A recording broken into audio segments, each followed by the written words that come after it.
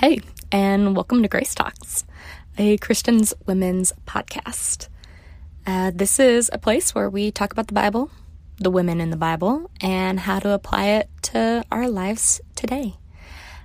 Today we're going to be talking about what a Christian woman looks like. Stay tuned.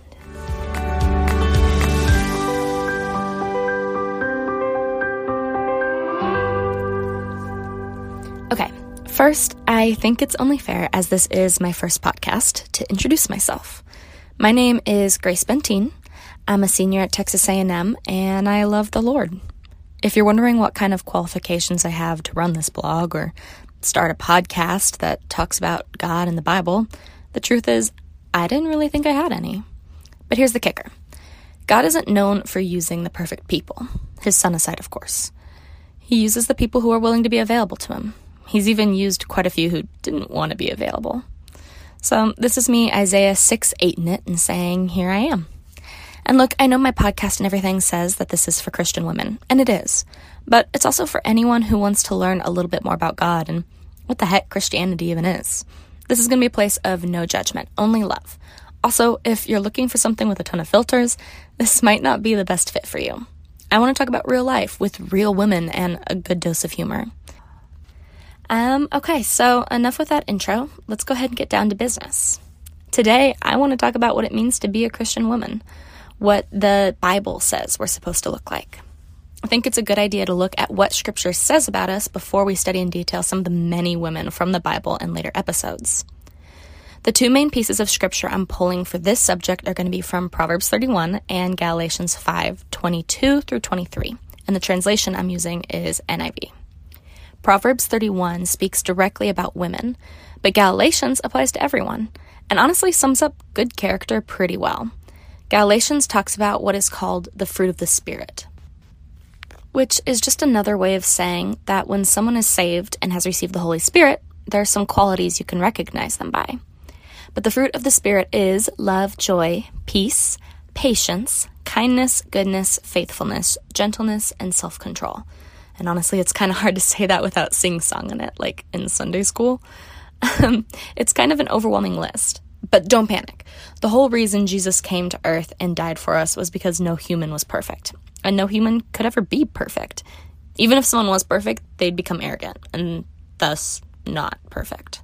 So if you look at this list and realize they aren't all your strength, that's okay. That's what Jesus was for. So I find it pretty interesting that the very first thing mentioned in this list of fruits is love. That's a noun you can find scattered throughout the whole Bible, but for me, I immediately think of 1 Corinthians 13. In that chapter, you can find a whole new list of what love is, and unsurprisingly, there's some overlap. Love is patient, love is kind, it does not envy, it does not boast, it is not proud, it does not dishonor others, it is not self-seeking, it is not easily angered, it keeps no record of wrongs, love does not delight in evil, but rejoices with the truth, it always protects, always trusts, always hopes, always perseveres. Love never fails. Now, I don't know about you, but when I read the fruits of the Spirit and see love as being in that first place spot, I tend to want to check that off my list. I see that and think, love? Yeah, I'm loving. I love lots of things and lots of people, and I love God.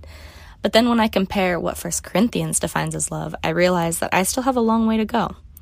But this is where one of my favorite sayings comes in. Progress over perfection.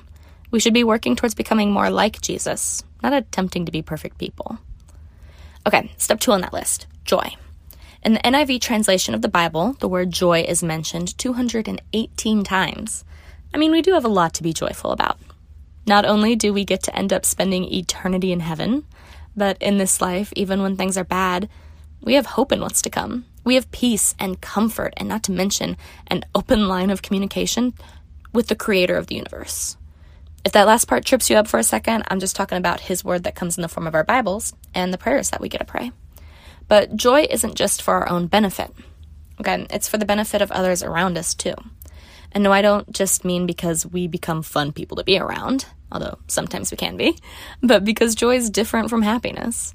Happiness is fleeting. It comes in seasons, and that's because while we're here on earth, bad stuff happens. But joy is consistent. Even when we go through trials, we can consider them joy, as James chapter 1, verse 2 puts it. People witness when others can go through the good and the bad and still hold on to joy, and it makes them ask questions. Acts 13:47 says, "For this is what the Lord has commanded us. I have made you a light for the Gentiles, that you may bring salvation to the ends of the earth." Our joy is a light, and it has the ability to bring others closer to God. Okay, so I've already touched on the peace part, but that's personally one of my favorites. The world is enough to give anyone a heart attack, from the stress and anxiety of working hard every hour of the day, always feeling like you're running out of time, and sometimes it just feels like every possible thing that could go wrong is going wrong, and it's just panic. But just like Jesus can calm a storm, he can calm our minds too. He promises to give us the strength we need to face anything this world could throw at us. And he tells us over and over again to not worry, to not be afraid. If you want a sense of peace, I suggest reading Matthew 6:25-34, John 16:33, John 14:27, Isaiah 41:10, and 1 Peter 5:7. Those are my go-tos for when I'm stressed. Okay. We've reached patience. And I'd be lying if I said this was a strength of mine. I think patience and self-control go hand in hand. They also happen to be the characteristics that our world is in super short supply of. I'll speak for American culture when I say that we have a problem with instant gratification. We want to be the richest as soon as we start working, the skinniest as soon as we start dieting, and the happiest in love as soon as we decide we're done being single. I'm first to admit I'm the same way. But let's also take a second to put that into a spiritual context. Do you ever beat yourself up because you're not a perfect Christian yet? We read one chapter of our Bible, see a trait we want to work towards, and by the next day expect to just be a master in it. It's more than a little ironic when you're like me and you want to be patient starting right now. This is where progress over perfection comes into play again. We can't expect to become perfect Christians overnight any more than we can expect to become a millionaire or lose our muffin tops overnight.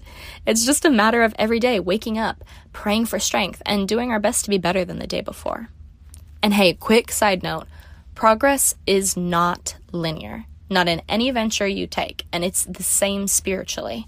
You're going to make mistakes, you're human, but I urge you from personal experience, don't try and hide from God. There are plenty of stories in the Bible that talk about how that does not work.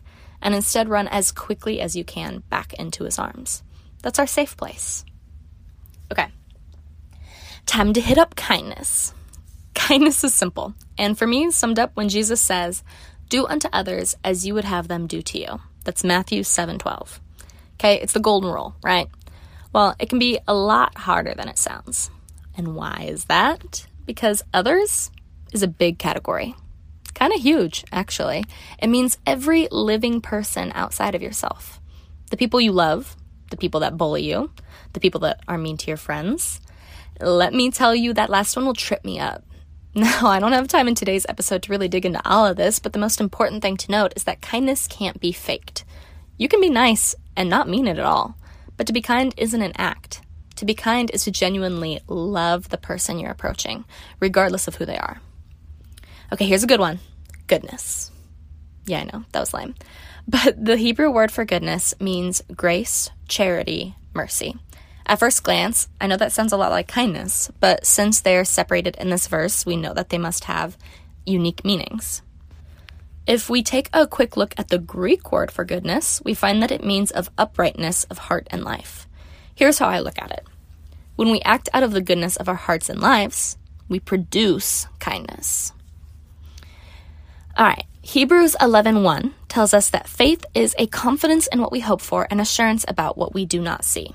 Faithfulness involves trusting and being loyal to God, but for as long as the world has been spinning, humans have kind of sucked at it. In fact, that's pretty much the story of the entire Old Testament. They loved and trusted in their idols and themselves more than they put their faith in God. Look around the world today and you'll see we aren't any different. If you're thinking that you don't have any golden calves or statues that you worship and therefore think you don't have any idols, I have got some unfortunate news for you. What fills up your headspace more throughout the day than God? Is it money, work, your boyfriend, your organizations, grades, beauty? And beauty can be insecurities or things that you're super confident and over braggy about. Like, that goes both ways. Okay, well, guess what? Those are your idols. I hope you don't feel too called out here because trust me, everyone has their idols. This is another term we can categorize under a work in progress. If I could give you one application tip for today, it would just be to find ways to remind yourself to think about God more often throughout the day. Have a Bible verse sticky noted either in your car or in your bathroom mirror where you can see it. Get a daily devotional that literally takes 1 minute to read each night. Choose worship music when you can't figure out what genre you're in the mood for. Our souls are hungry for God, and whenever you feel empty, it's likely you just haven't been feeding that need. Also, a huge bonus to being faithful to God and keeping your mind on Him, all the other fruits of the Spirit start to come a lot more naturally. All right, we've reached the last fruit I have yet to mention. Gentleness, I think, gets a bad reputation.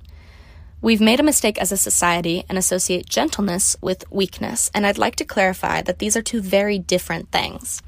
Gentleness requires a ton of self-control and strength. To be gentle, we can't be prideful or think of ourselves as better than the people around us.